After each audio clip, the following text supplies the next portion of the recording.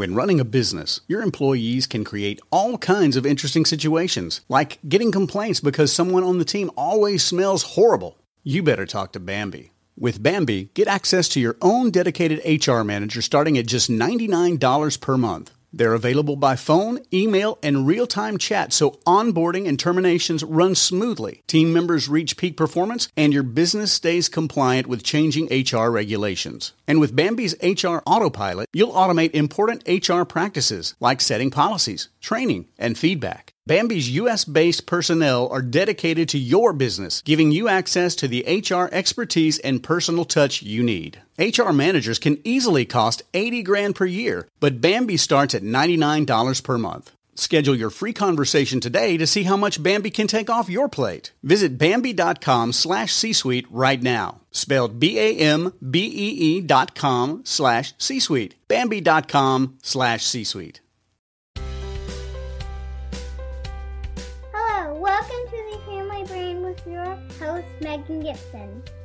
The well-being of one person in a family affects the whole family system.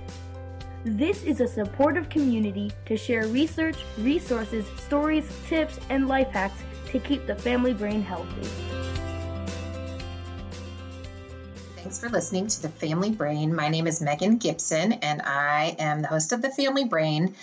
Right now, I am recording a series on parenting and helping teen brains thrive, and it's a little bit selfishly motivated. I have some teenagers on the way. My children are not quite there yet, but I feel like this is helping me sort of prepare myself for some of the changes that are coming, and a lot of it is really reassuring. I feel like there's so much information out there about the things we need to worry about, whether it be TikTok or vaping or sexual behavior or bullying. I feel like there's a lot of messages, and not that those things aren't real. They are, and they're things for us to all be aware of.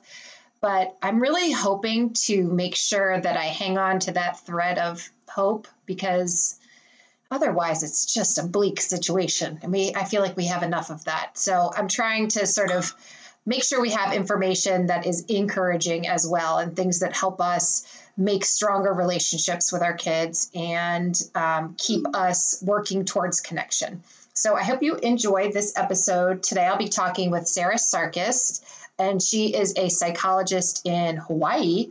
So I was talking to her when my kids were running in and out the door. And so it was the middle of the day for her and kind of that crazy time for me. But we got it done. And she is just so smart and has so many good insights about parenting. And I find her knowledge about the brain in general and the way she talks about the science behind human functioning is just really encouraging and helps kind of get back to basics in some of, I feel like sometimes we can get so caught up in, all these different things that we read about teens, that I liked how she brings it back to the basics about here is the brain and this is what it's doing at this time. Here's what it's capable of and here's what it's not capable of and here's what it's working on. So I hope you enjoy this episode of The Family Brain.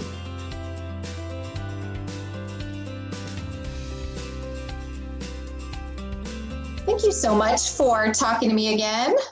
This is, I feel like you're my celebrity expert here on all topics. Oh, well, I'm just honored to be invited back. Well, good. It's fun to be able to see your face too. I know. I guess nobody can see that in the podcast, but That's okay. It helps us. Yes, it does. It helps with digital connection, which we'll also cover today. Yes. So this series is about teenagers, and so in my last episode, I was talking a little bit about how I had always thought this was like something far off for me. And now all of a sudden I have this sixth grader and I'm like, okay, here we go. He's not quite a teenager yet, but there's just a lot of this, like sort of the groundwork for all these things I've heard about that I thought were way off in the distance. But so this series is about teenagers and what we can do to help prepare ourselves as parents and support them through the changes that they're going to go through. And I wonder if you could just talk a little bit about sort of your practice, and do you see teenagers? Is that a part of your practice? Yeah, so I'm not a teenage. I don't actually, my practice is not comprised entirely of teenagers. I used to work with adolescents and adults. Now I work with adults and families, professionals, etc. But I also have a latency age child. That's what a sixth grader is called in shrink land. And you're right, it is the ramp up. And then I just know a lot about adolescence because I want to know about human development. And these are stages that they arise from the last one and they inform the next one. So when I'm seeing people at 18, 19, 20 and older, they're just having left adolescence. And so you have to know the whole continuum. Right. Well, and what's interesting is somebody was telling me that adolescence is sometimes defined as that period of time where you're still connected to your family of origin, and you haven't gotten that full independence from them. And that sometimes that can be well later than what we typically have thought of as adolescence, if that makes sense. Like the person who still kind of has an adolescent mindset when they're in their we talk about that phenomenon. Actually, it's great that you brought that up.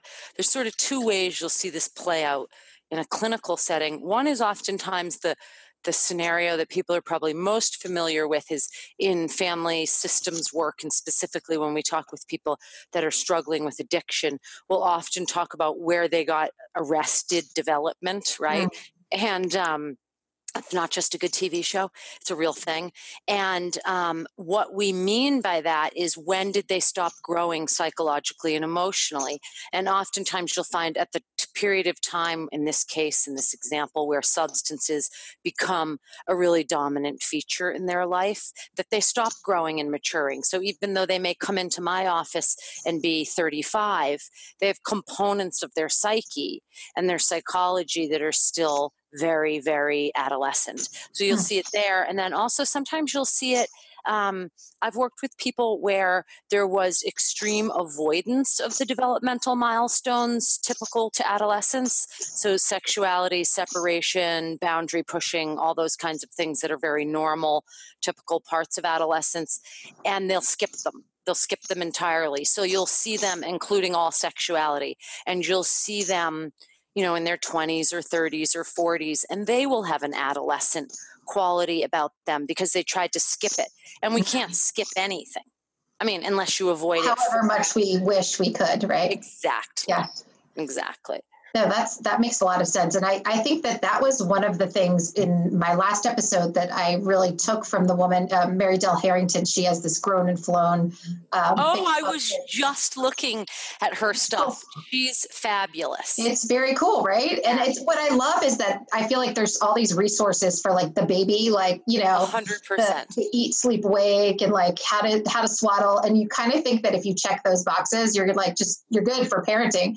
And then it's just this lifelong thing that we don't fully prepare ourselves for. But the thing that I love that she said was that it just never ends. And we have this mentality that like, okay, they're off now, we're done. Yay. Yes. And I think about even my parents. I mean, there's still worry or, it's just, It's a never ending thing. So anyway, I love that we're getting the tools to figure out how to not just help the teenagers, but also help ourselves as the adults and not bring our own crap into it. Yeah. I mean, and adolescence sort of has its own kind of PR rap that it's gotten. And like a lot of these kinds of trends, some of it is true and some of it actually kind of doesn't bear out in the literature. The recent literature on the children that are in like the generation that we're raising.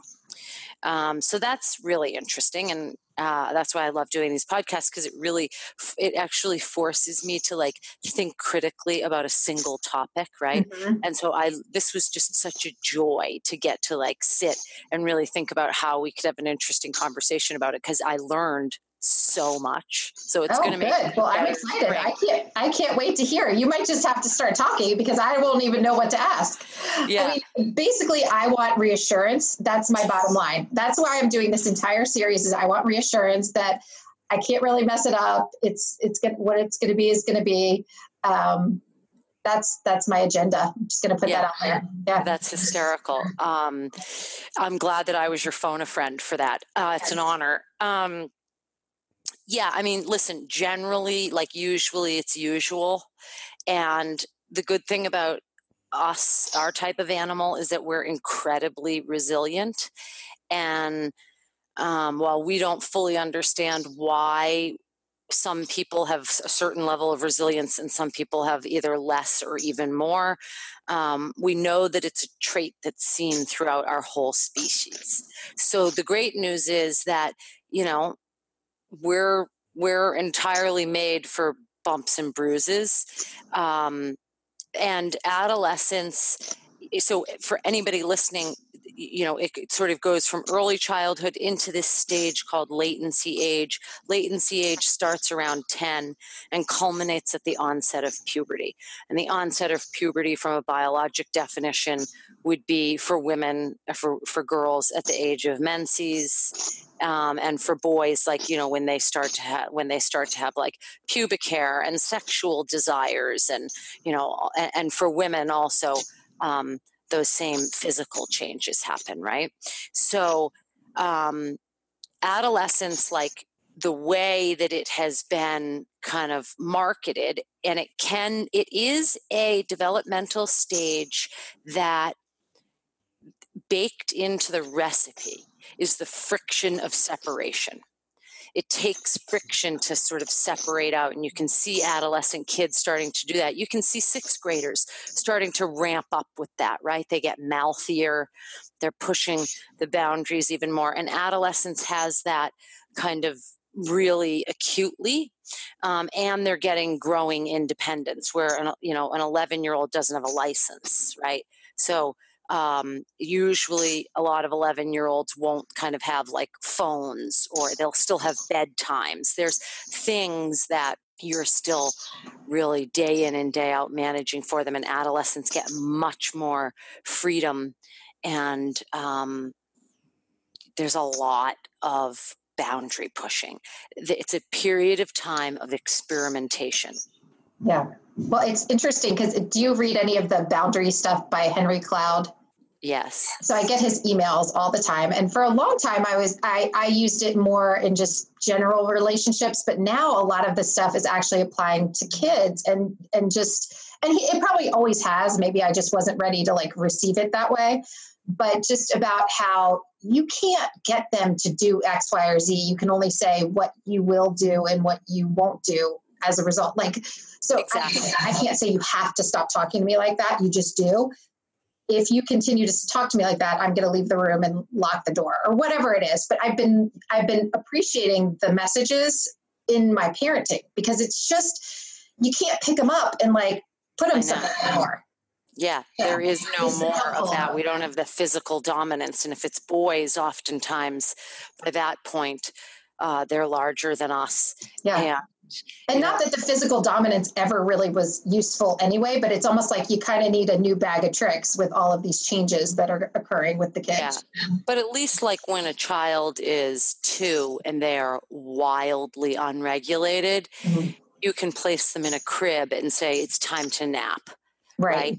So we do have a certain amount of leverage in that way, and all of that is gone in adolescence, and lots of other great things surface, right? But the thing, the really interesting thing that I started discovering when I was researching this is that, this generation of teenagers, the research shows that actually they are way, quote, better behaved than our generation was. Okay, they are postponing sex longer than us. Granted, the dynamics have changed and the boundaries around kind of those stereotypes, right? And we can get into that specifically later, but they're delaying sex for longer periods of time. They are smoking less cigarettes. Some of that's ameliorated because the e-cigarette issue and vaping has increased, but traditional cigarette smoking has been gone down significantly. They are having less sex when they have it. They are binge drinking far less than our generation was. So there's a lot of hope in there. And there's, they're their own generation. So they are shaped by us and in reaction to us and in response to tech. So, Right. That research is really interesting because it makes you think about like, okay, so what's influencing that? For sure, there's generational things, but also tech is a big part of it. It turns out that some of the reason that they're doing less of that is that their lives are taking place more and more and their relationships through tech. Right. So they're hanging out less together, but they have more constant connection via the devices. And so it's really just it's a stretch of development where you really, I think it's fascinating to observe how they are being shaped by their environment right now. Right. And it is hard, online bullying is a real thing that parents have to navigate. The online relationship is a really ripe space around the time of latency age, late latency, so 6th and 7th grade, leading into actual full-blown teenage years where they're exposed through tech to pornography. So there are a lot of pitfalls, but this does seem to be a generation of children that are making their own mark on these generational trends, and they have a lot to be proud of for how they're navigating it. There's a lot of stuff they're doing well. Somebody made the point to me too that for so long, without the kind of technology we have now, adults were trying to decide what teenagers wanted. So, companies, businesses, and now the teenagers have it so much more in their own hands to be these like influencers and really say, this is actually what we want, instead of having, all the people in the conference room deciding what they're going to pitch as the next thing. And so it's almost like taking on, but I guess that's true for us as adults too, where we're getting more access to things through technology. I feel like the fourth wall is removed. It's sort of like we're being able, even like through social media and stuff, you're able now to interact with people that you used to just look at magazines about, or like, we could put our own mark on something by making like a mixed tape.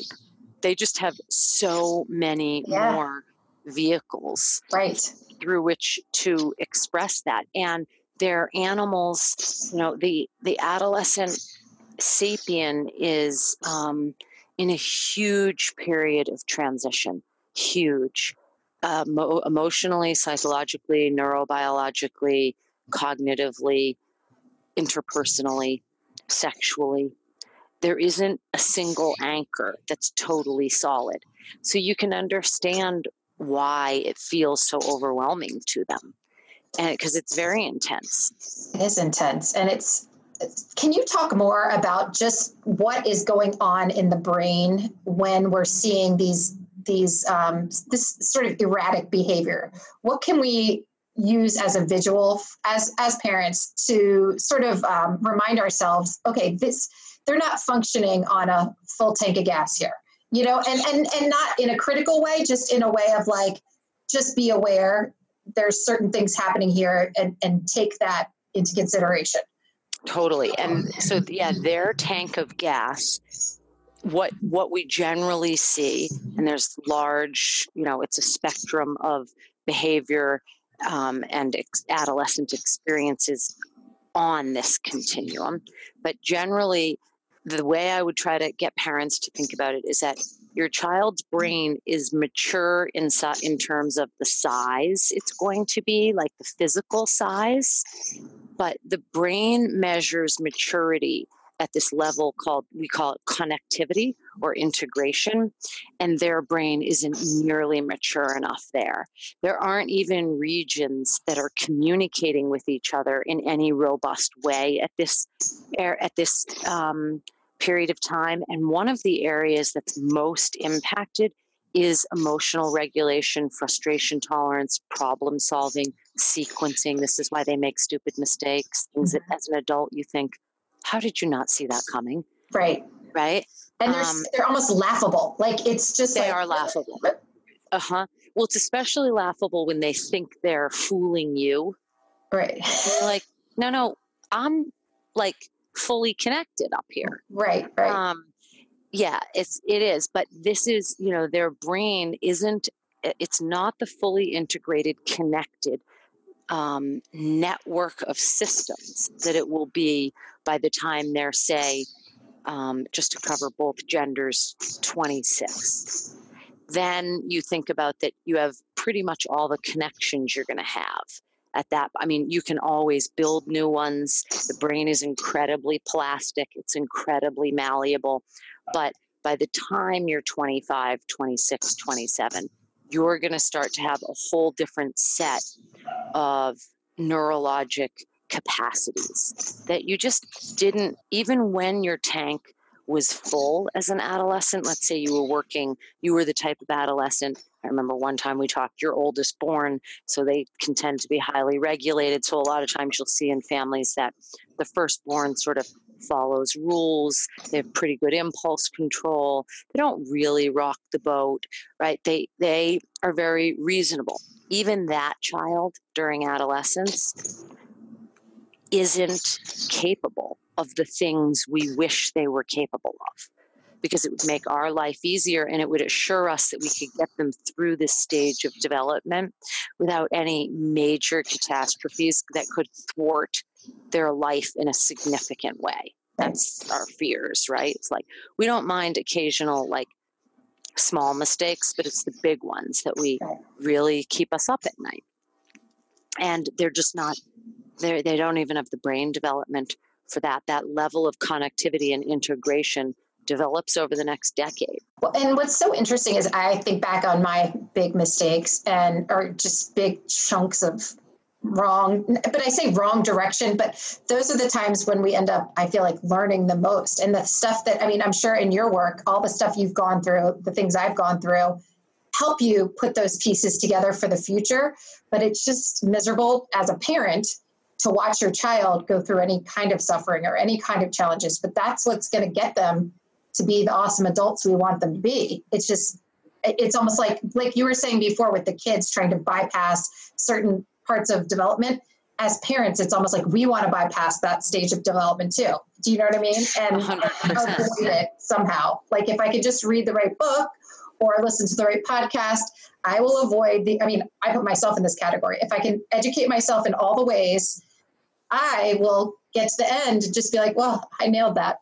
Yeah. Just read the book I read, You stuck the landing. Exactly. Yeah, totally. I mean, this really goes back to that kind of this age-old but sage wisdom. And there's increasingly, like, just really cool people doing this work now.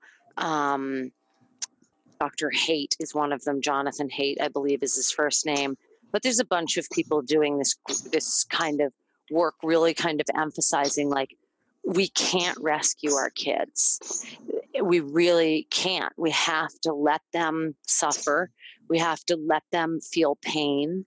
We have to let them make mistakes. And it doesn't mean we're permissive, right? I mean, if they're doing things that are very unsafe for their life and they need tighter and stricter boundaries, parents have to respond accordingly. But usually there's a lot of steps up until that point where you can be there for them and you can love them and you can support them and you can even try to guide them. But ultimately, they have to bump up against boundaries in order to know where it is, what's their range they're comfortable orbiting in.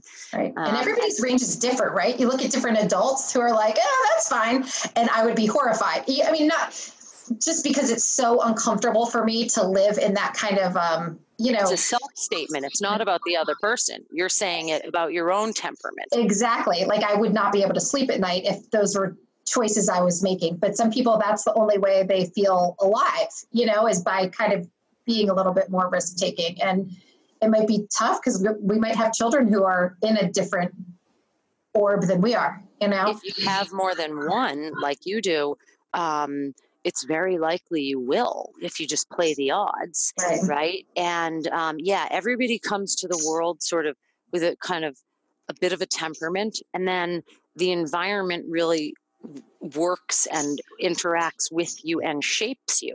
And that's how we develop our kind of appetite for risk and our capacity for tolerating feeling out of control and all these things. And then you'll see that played out in people's style of risk taking, right? So I'm sure I'm one of 6. I'm sure that my parents felt like they had at least one or two of us that took them to their outer edge of comfort in terms of mischief and general rascal making. Right. And of course, all of your siblings know who those people are. You just stick it in that name.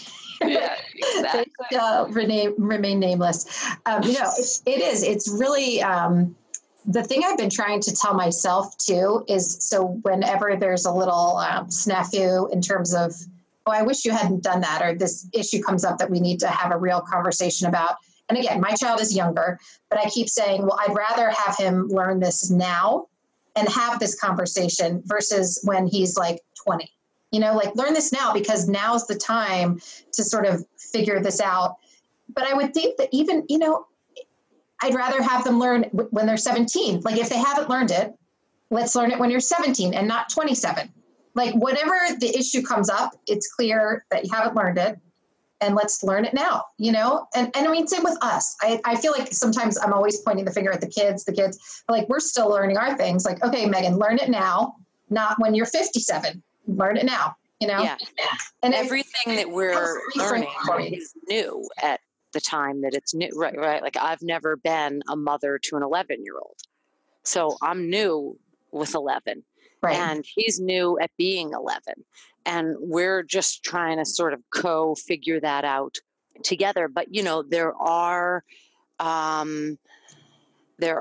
things that help. So, for example, this is something that sounds easier than it is. But for adolescents, sleep is critical.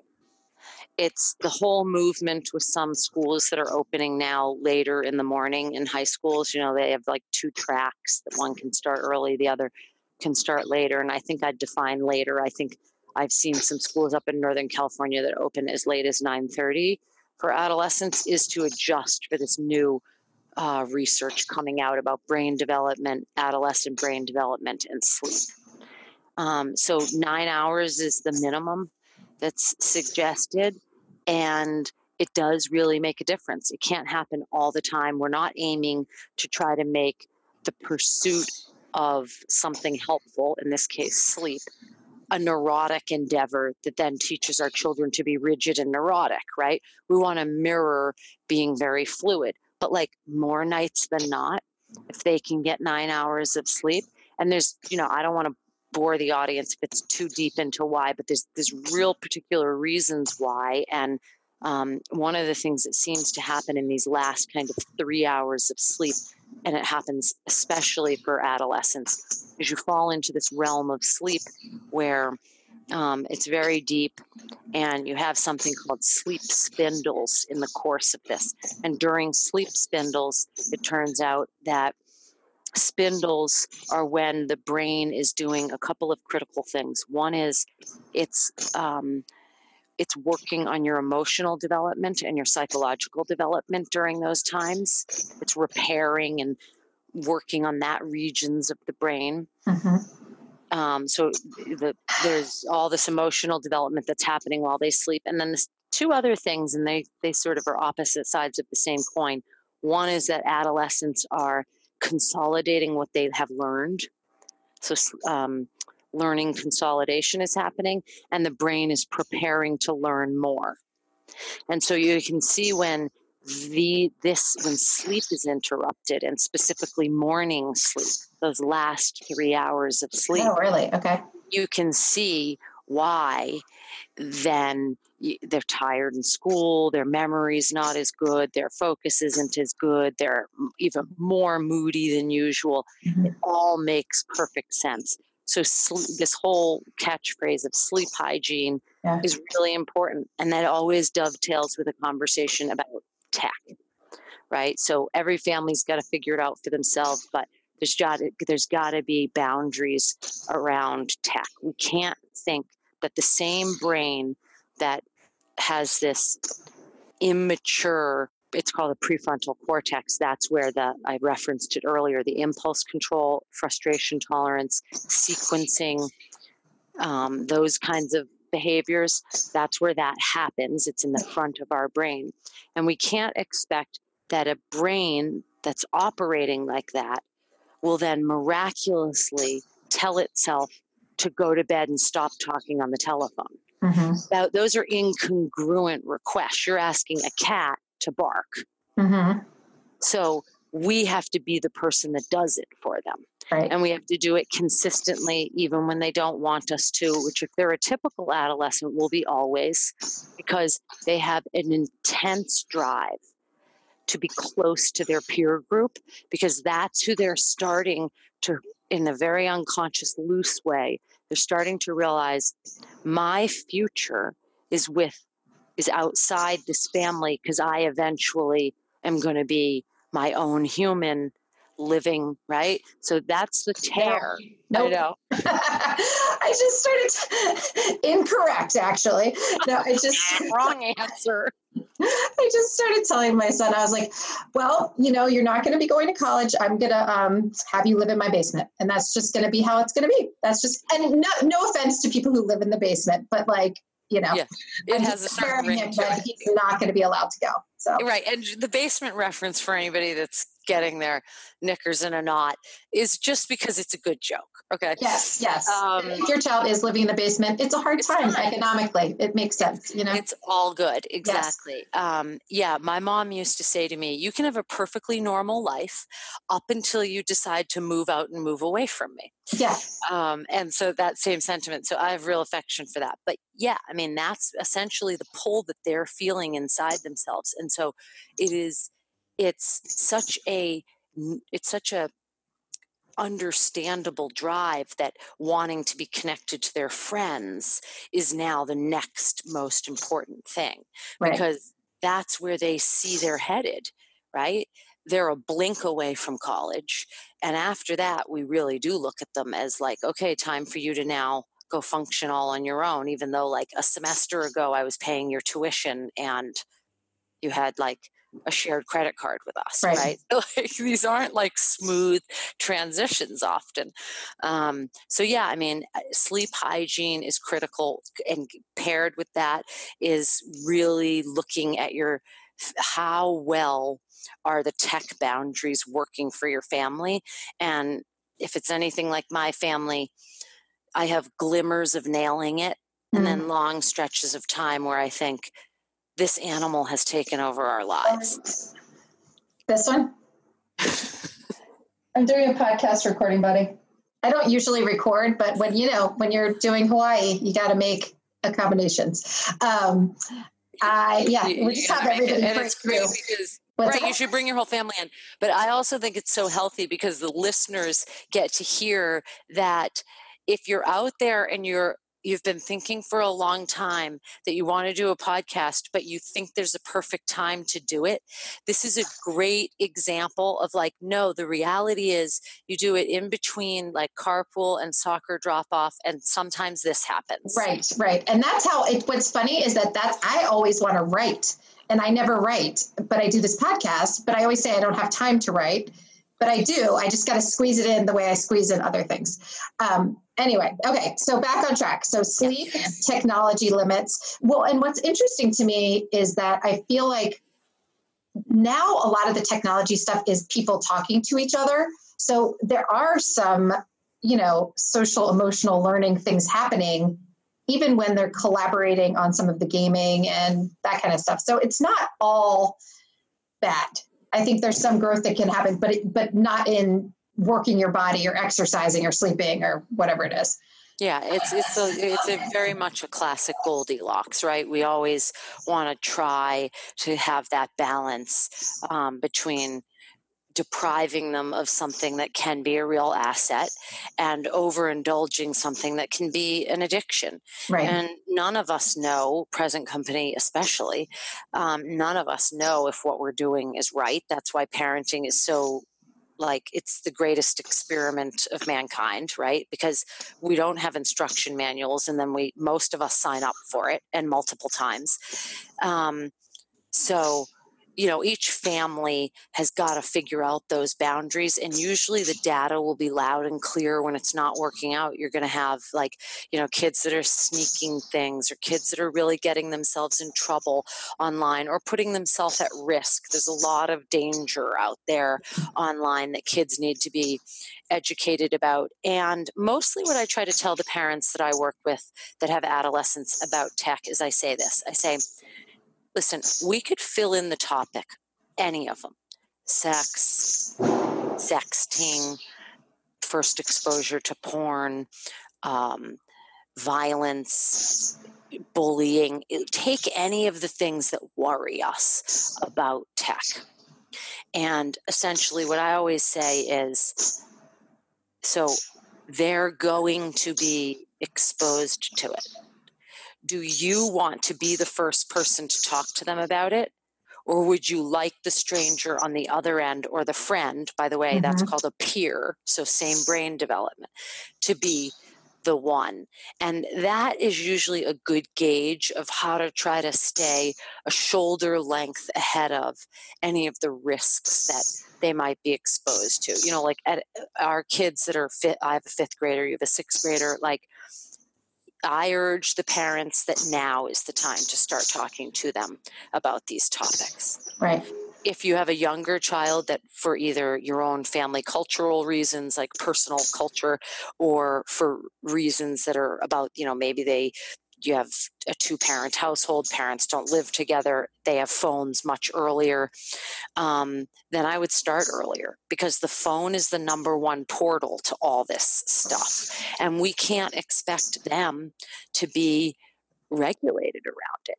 And here's the other thing that's really awesome about adolescents: they're incredibly curious. So whatever they're interested in, they're gonna find answers. And all we had was an encyclopedia.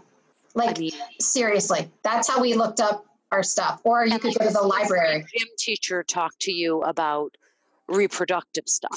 Not in my Catholic school. They didn't talk about anything. Yeah. No. They just said, don't do it. Totally. Yeah. Yeah. Oh my gosh. But no, you're right. And so that's the thing. I feel like in all the people I've been talking to for the podcast, that's the biggest thing. I feel like I think I thought when I was looking into just topics in general in terms of parenting is there would be some specific recipe or here, do it this way. But it's the conversation and the communication that's the key part is well, what are you thinking about this? And how will you know if it's too much? Because I'm not going to always be standing there if you're looking at something that's not okay. And I actually read this article today, my kids are always making fun of me that I'm always reading articles, but that just talked about helping your kid check in with their gut. What does your gut tell you? We all have that little feeling of ooh, this is not okay. And we deny it too much, And so helping your kids get in touch with that feeling of ooh, this is really great. I really like this. Or I'm not sure about this. Or, ooh, this is really bad, and just kind of having conversations about, well, what's your tell? How do you know that this is not a good situation for you, or something you shouldn't be doing, or a person you might not want to be choosing to be with? And I thought that was really good advice, because that's the thing you could take with you everywhere. It's not you have to have this handbook. And you possess it. It is inside of you. And so that's incredibly valuable. And The other thing that you're modeling there that's really good that may go unnoticed because the way you're saying it is just so matter-of-factly is that to ask them questions, right? Mm-hmm. Hey, what do you think your tell is? Mm-hmm. Hey, I learned this was something during my training and in my years in the therapy office that's been really helpful is like there's power in the group also. So if you have a adolescent who has a close group of friends, let them be in your house, be around. Mm-hmm. You can't overestimate how much just being around to actually listen more than talk to them, just to listen and hear, like, what are the kinds of things that they're talking about? What are the things they're doing when they don't have anything to do? It's not in the car. It's ridiculous because it's almost like you're invisible. I just drove 3 boys home from school and I'm like, am I a ghost? Because they're just saying, what if I ask them the specific question? No one will tell me anything, but I'm just sitting there listening like I'm an invisible human. And I loved it. I need to do that more. It was great. Yeah. And the more you generate the adolescent, the child themselves coming up with the problem solving, the better. They're more engaged. They feel more empowered. A lot of the struggle that we have with adolescents, a lot of the friction is centered on control. They want control. They feel the adolescent brain thinks it knows best. That sort of culminates in our 20s with like an early 20s. You'll see with early 20s people, there's often sort of a righteousness. These are really developmentally typical aspects of our brain, and they're really important for the stage that you have them. The more that you can engage the adolescent to do what it's naturally inclined to do, which is want to have a say. By the way, they want to have the last say. Right. But so do I, so I get it. Yeah, I do too, and I'm 44, so it's like they never got that out of me yet. Right. But yeah, and they want to have control. They want to have say over how their life is, and they want a certain amount of freedom. It is less than we think. By the way, it's less than they think. They don't actually want us to just be absent. And adolescents are still young enough that they will come to you when they're really in trouble. Now, you'll lose that in their 20s. They'll often just go to their peer group. But in your adolescence, you still return to the nest when if you have one that feels safe enough. You'll go back to the nest to lick your wounds. And those are all like just critical opportunities to reassure the child that that it's okay, and that yes, there will be whatever's gone on, right? Yes, there will be consequences. There is. But we love you and we'll figure this out. Right. Well, it's interesting because I almost feel like all of a sudden, just with this most recent shift for my oldest, it feels like being in school and going from like learning it in a book to now you're in your like practicum or like, okay. And now you tried this and you're coming and you know, he's always been in the world, but it just seems like a lot of these issues that we've been always planting the seeds for now it's like harvest time and sort of seeing what's coming out of the things. And it just, I guess it's surprising me because it's happening more quickly than I anticipated. I think you start to feel like, oh, I have all this time. And all of a sudden you're like, the time is here. And I'm guessing that's not a unique feeling that people have. All of a sudden you're parenting this older person and you're like, now what? Now what do we do? I know. It's like all of a sudden there's just a preteen. And I forget who says this, but somebody had this fabulous line that there's sort of nobody's found a good cure for 7th grade yet. Oh, right. So, 6th, 7th grade, middle school. I have a close friend here who calls it, she has a big family and they're all sort of older now. And she says, oh yeah, 6th, 7th, 8th grade, they're in the tunnel.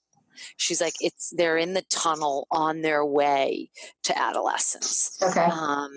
And it's a particularly like jarring period of time, because prior to this, they really were little kids, and now they're right in between. Yes. Kind of both, So, and then you start to see all the physical changes.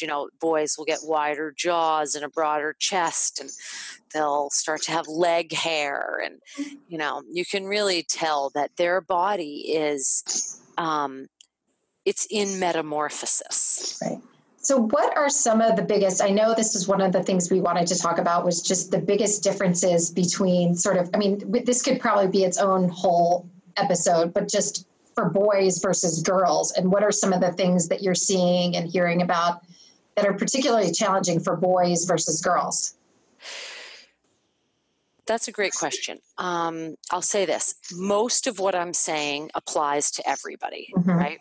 Almost everything I've said applies to everybody. There's nothing unique or gender specific, but I'll tell you where you see most profoundly differences between boys and girls, and it tends to be things that are socially engineered. So one of the ways is the ways that boys process emotions versus girls, and neither is good or bad, they just are, and they both have positives and they both have negatives.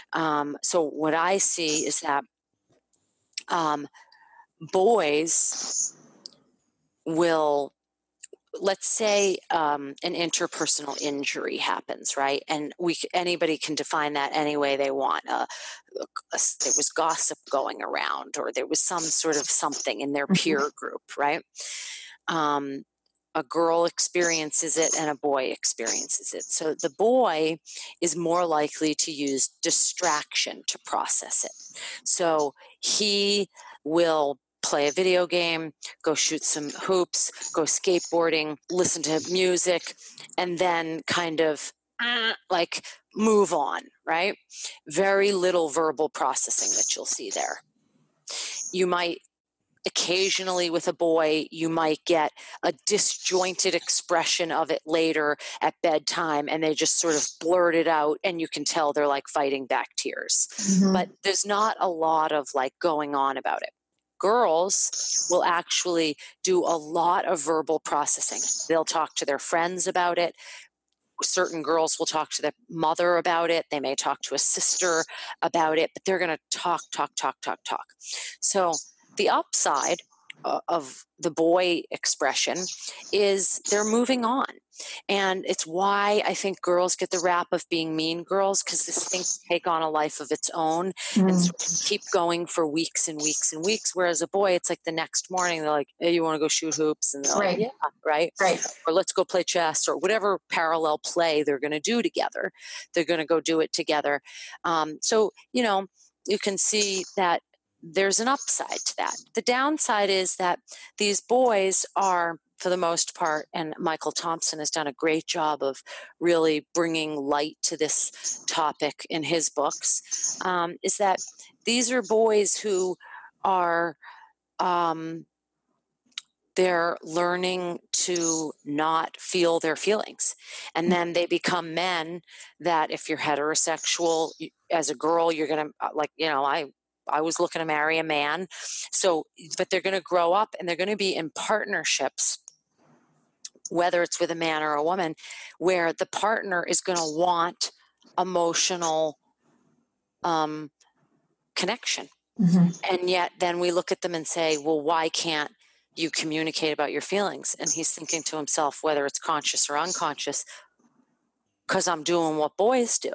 I've been doing this since I was pubescent. Right. So there's that downside, right? For the girl, you think, gosh, she's got this big network of people and she's able to process and she's able to right? And that is great. The capacity that women have to emotionally and verbally connect is something that can be really beautiful. Like we're doing it right now, right? It's great. The downside is that they can get in a habit of just hanging on to something. And that's where you can see sometimes where it's like, you think like, oh, they're holding grudges and they're this and they're that. I mean, they could over processing things to minute details. And I've seen this even in parenting, like processing things that happen with the kids. And I mean, I kind of like doing that, but you can see how it could be unhealthy at a certain point. You really can, right? Just I mean, sit alive longer than necessary. Like the ball is dead. It's out of play. Let's just, blow the whistle and start again. Yeah, exactly. And you know what? That's a perfect way to say it. Like helping in this scenario, helping if you see a daughter kind of going down this over-processing spiral, of helping her to reset. And like framing it that way, like, I learned way too late in life that I could actually just sort of like blow the whistle and reset. Mm-hmm. And, you could say I learned it from Dad. Like Dad's really taught me how to blow the whistle and reset. Right. And it's certainly something I've learned from my husband is like, I've learned so much from him about just kind of like whether or not you obsess on this, it's going to be what it's going to be. Right. We've covered the basics. Let's move on. Right. Yes. And there is I've learned from that. I don't like it when it happens, but I have learned from it. Thank you so much. Yeah. Noted. Exactly. Yeah. So I think there's a lot. And then, there's a lot of stuff that kids are exposed to now with tech that I think with good open communication about, and then using the tech to our advantage with blocks and things like that, I think we can sort of jump from lily pad to lily pad, but it'll piss them off. I mean, they want full access. And make no mistake about it, teenagers are marketing geniuses. So the one child in the whole high school who has the loosest parameters of tech is going to be the bar by which you are measured. Right. It's not the dozens and dozens and dozens who also have moderate or even more stringent rules and regulations. Right. We're always as the parent going to be held to like the outlier basically. Right. And that's where I think the gut helps me too, is just like checking in with my gut of like, and sometimes I notice my gut and I still let them do things and then eventually I'm like, no, pay attention. This is feeling something's off, and it's helping me kind of navigate. I can't think about what that other person's doing. I need to think about who my child is, what our family is, and what I feel comfortable with. But it's hard because you kind of want to just match up with what everybody else is doing because it's just easier sometimes. Yeah, I had a really interesting experience as an adolescent that I hadn't thought about it till you used the word intuition. But when I was an adolescent, I had this experience where I had said I was going to go to something with a bunch of friends. And at the time, I didn't know it to be any other feeling other than all of a sudden I didn't want to go. Mm-hmm. And I wasn't somebody that struggled with like social avoidance or social anxiety at all. So I can understand if parents are like, yeah, but my kid has that feeling all the time. This is for a different type of kid. Mm-hmm. This is for your child that is sort of very comfortable socially and not really like avoidance wasn't my thing. Right. Mm-hmm. So I have this experience. All of a sudden I don't want to go. And I say something to my mother. I say something like, she's like, oh yeah, you're going to go. And what time are you going to be home tonight? And I was like, I don't know that I'm going to go. And she was like, oh, really? And I said, yeah, I don't know why. I just don't want to go. And I can see now me as a, middle-aged mom, I can see how like in that moment, it would have been totally understandable if she just said, oh, go honey, you're going to have fun. Mm-hmm. She didn't. She said to me, intuition comes to us in lots of different ways. So if you feel like you really don't want to go and it's just nagging, don't. Or is it that you don't want to like drive with your friend? Whatever it is, like mm-hmm. we can remedy that, right? I end up not going. And it turns out that evening was a night that was sort of path changing for a friend of mine, mm-hmm. Whom I would have been with. Mm. And that always stuck with me because she let me have the feeling. Right. And you remember it now. I mean, 100%. Of all the things. It would have been life-changing. I would have been thrown out of Georgetown. Yeah.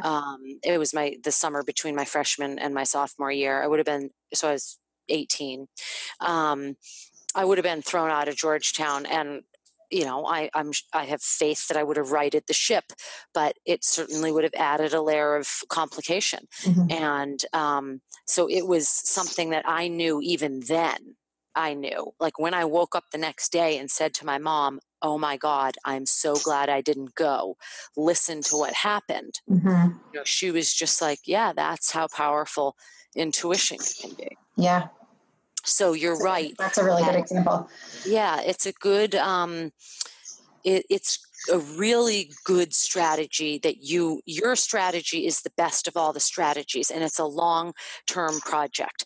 Think about it as from, you know, right now to when they leave for college, but really helping them, like, don't rescue them from their feelings.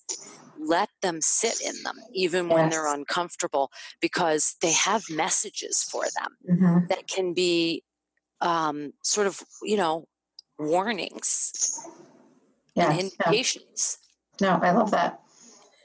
And again, it goes very much against my type A-ness in recovery, but I believe it wholeheartedly. So it's like, I know it to be true, and I kind of have to continually remind myself. Otherwise, I just, you know, get on the train of like fix and hover and, you know, all of it. I am wondering, is there anything that I haven't asked you about that you were hoping you could share? I feel like this is a huge territory, but I feel like we've covered a lot of good stuff. We've covered a lot. Yeah, I mean, listen, we could pick this apart forever. Right. As women like to do, right? Exactly. We could triple this length. Yes.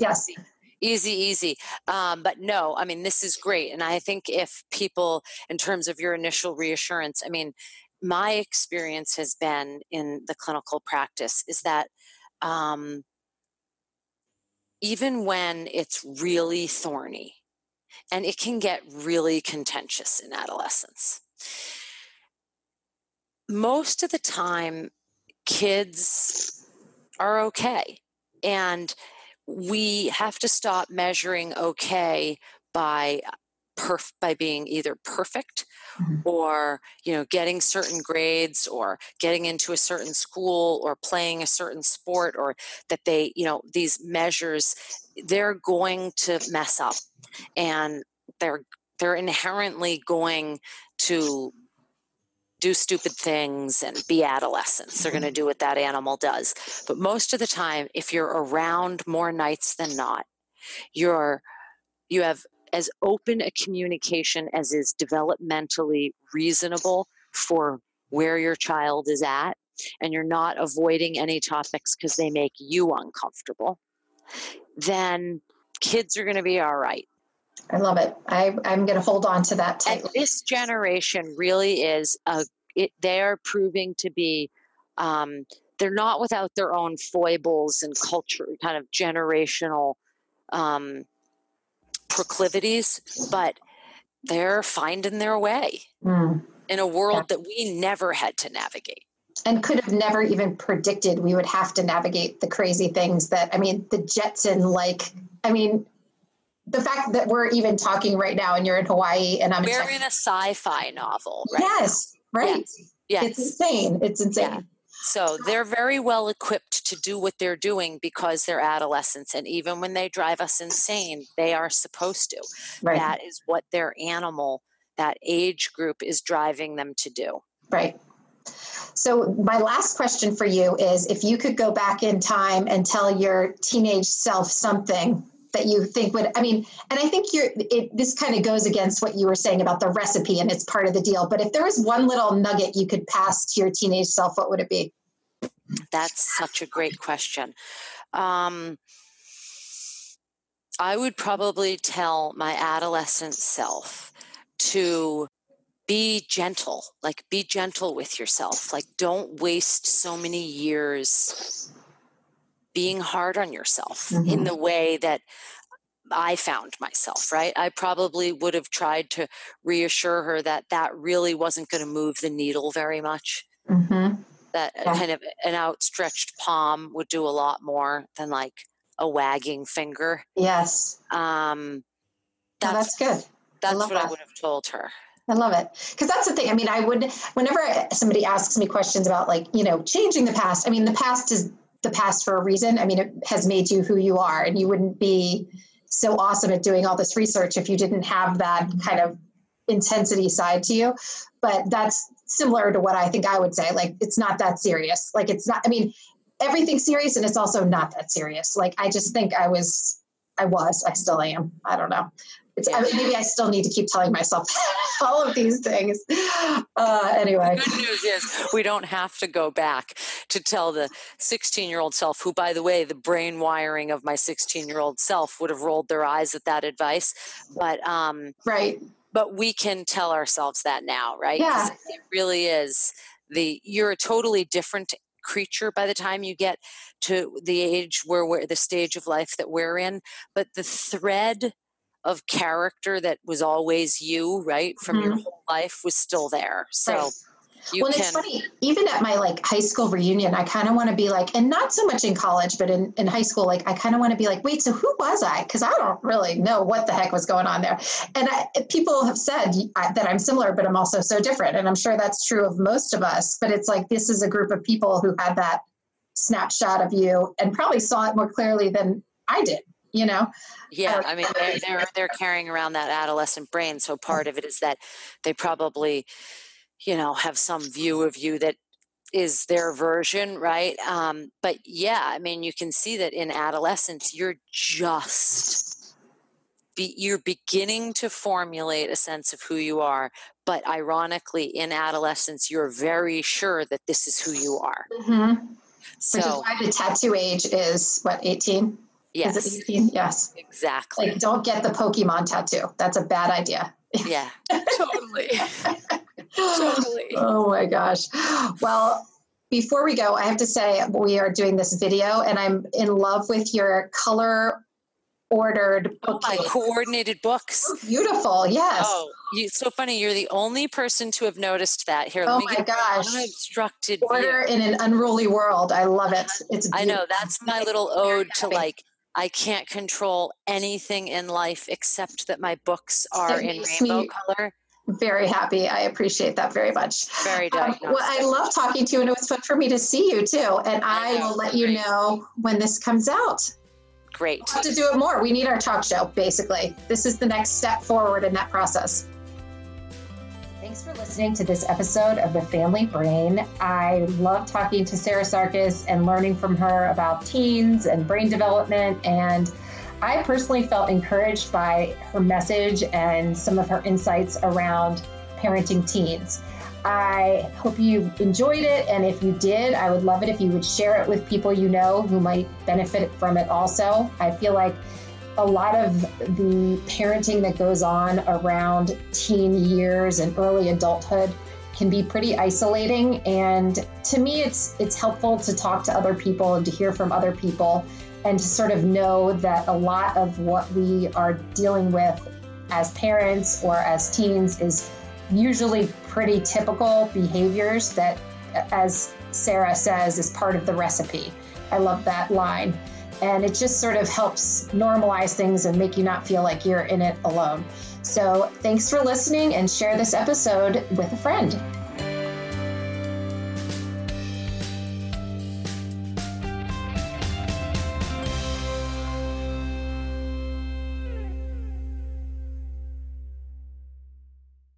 This podcast is a part of the C-Suite Radio Network. For more top business podcasts, visit c-suiteradio.com.